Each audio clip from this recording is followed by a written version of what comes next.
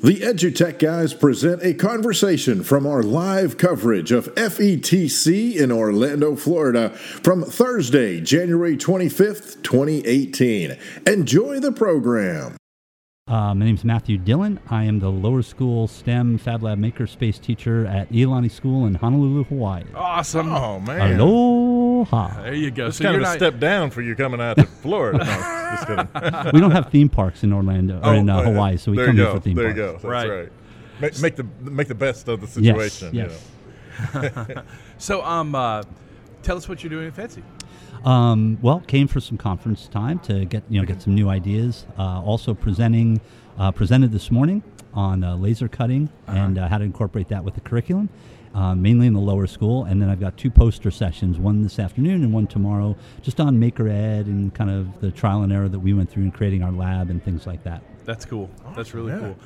Laser cutting, really cool stuff. Yes. I saw some laser cutters on the floor. We kind of get in at the end of the day there, and the stuff that it's interesting, and I want to say it's probably education that helped push the boundaries of laser cutting. Yeah. And we do that in education and tech now. We push it.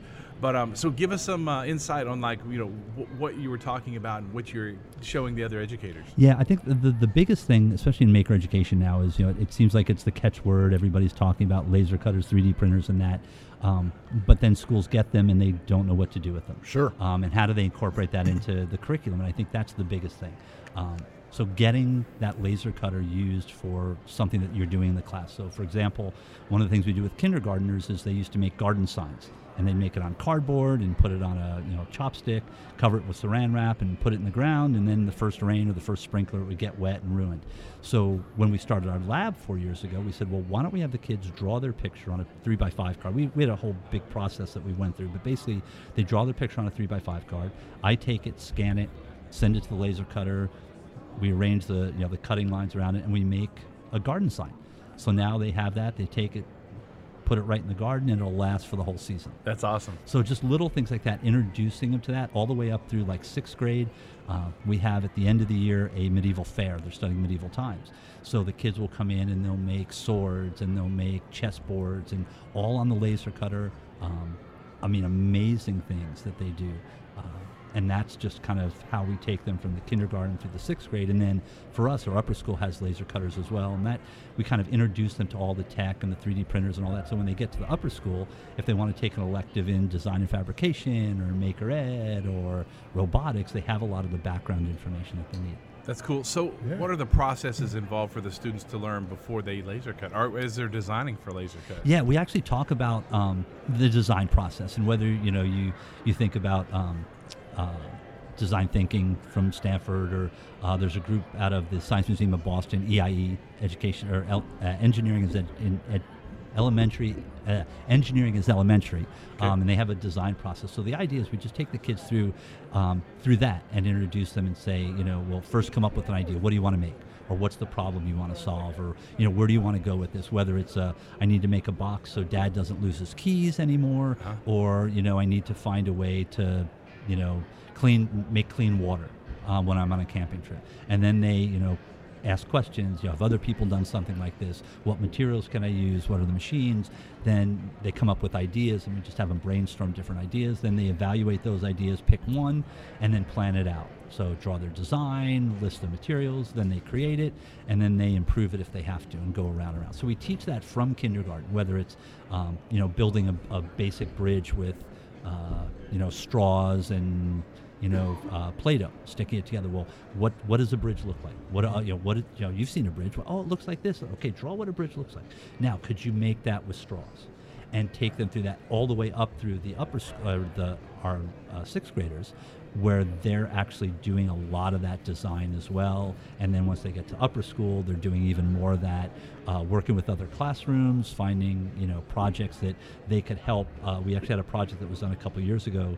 Our wet lab was researching mosquito larvae. And every time they would go to try to get the iPad or the iPhone up to the microscope, the larvae would move.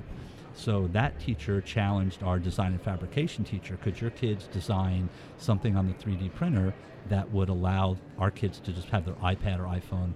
And it was a great relationship. Yeah. These kids, it was kind of like entrepreneurship. They had an audience or a client. They came back and forth with different ideas and eventually made a couple of different designs that fit iPads and 3D print or iPads and iPhones on the microscope.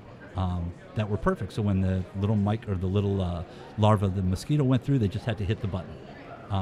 So that's kind of how we're doing it at our school. That's really cool. That's very cool. So technology-wise, for coding or for all of that, what applications do you take your kids through? We also do, like with coding, we'll do a lot of Scratch. Yeah. We'll do our lower school science teacher does a lot of the We Do. Our upper school, obviously, they have computer class, they have computer club, they have a robotics club, computer science, so app design, all those things. We go from basic all the way up. So our lower school, our kids will do different, I'm trying to think of what our computer teacher does with some of our real little kids. But we'll like I said, Scratch Junior. Yeah. We're starting to work with some of the older kids and with migrates like the 6th graders, just introducing Arduino and some of the things like that. Again, the idea is just to give them kind of an introduction to this stuff so that if it's something that they really are interested in, whether it's computer science or design or fabrication, that when they get up to the upper school and they have the chance to take those electives, They're prepped. they're ready. Yeah. And so we found already now, our lab's been in existence for 4 years. We have kids now in 7th, 8th grade that when the teacher says, okay, we need you to start designing your pieces for your robot on Inkscape and use the laser cutter. Oh, we learned that when we were in lower school. Yeah. And so she doesn't have to teach those kids. She only has to teach the kids that are brand new to the school that came in that year. So it seems to be working. Yes. That's really awesome. Well, I want to shift gears a little bit, and I want to hear your thoughts on, and I know this is something that you presented earlier in the week, but talking about designing learning spaces and get your input, get your feel. What are some of the things that you talked about? What are some of the feedback you got? That type of thing for that session. We kind of, when we talked about learning spaces, for us, it's we had our lab specifically was kind of designed for us, the space.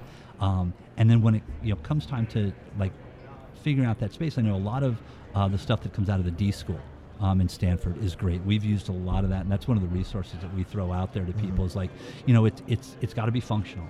It's got to be, user friendly, all those things you talk about. Giving kids the chance to, stand up if they need to stand up or sit down if they need to sit down, which kind of for us bridged back to our fabrication because we needed standing desks for our lower school, and they charged the design and fabrication class, and these kids using a bunch of CNC mills and things created actual standing desks for some of our lower school.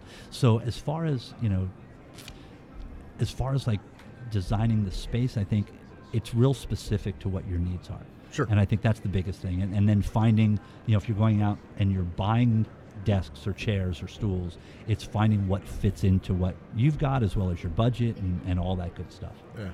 Well, I think it's phenomenal that your school system is set up to where there's a problem that needs to be solved, well, really in any grade level, that doesn't matter. And you have a set of students and educators who are able to take that and at least make an attempt to solve that problem through the equipment you have, the skills that they have learned and are learning. Right. My guess is that the students learn a lot of that all the time as it's happening. We need standing desks. Like, I don't know what's a standing desk. That type of thing. And in obviously in some cases they actually are able to produce a product that meets the need. Right. That is awesome. And that's, again, our upper school is an amazing setup, but we've had people come in, and a couple years ago they made a stand-up paddleboard, and we have a group called I believe it's Access Surf. Don't quote me on that. I think they're with United Way, but they help people with physical disabilities learn to surf.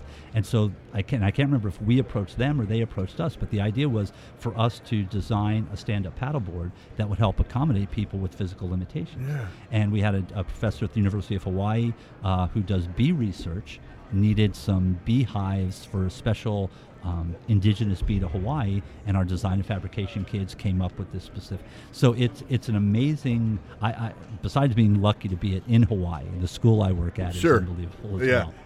You have you have the cake. And the I'm icing. eating it. Yeah, and I'm eating it. And you're eating it. Yes. That is awesome stuff. Man, thank you so much. Oh, my pleasure. For coming Thanks for by having me down. and Nice sharing talking your to you story guys. with Well, us. and have a great FETC. Oh, yeah. And Love we it. call it FETC, and we get in trouble for that. Sorry, FETC. FETC. Oh, So, but before But anyway, you go, well, first of all, how can folks that want to know more about what you're doing and what your amazing school is doing, how can they reach you? My email is pmattdillon, Dillon, at iolani.org. It's IOLANI.org. That's a school email. And then from that, I can give them a link to my blog for the lab, our Twitter account, the upper school actually is sullivan.iolani.org, and that will take them to the upper school stuff as well. So that's probably the best way. cool. Awesome. You've been listening to a recorded conversation from EduTech Guys live coverage of FETC 2018. For more information about EduTech Guys, visit edutechguys.com. And thanks for listening.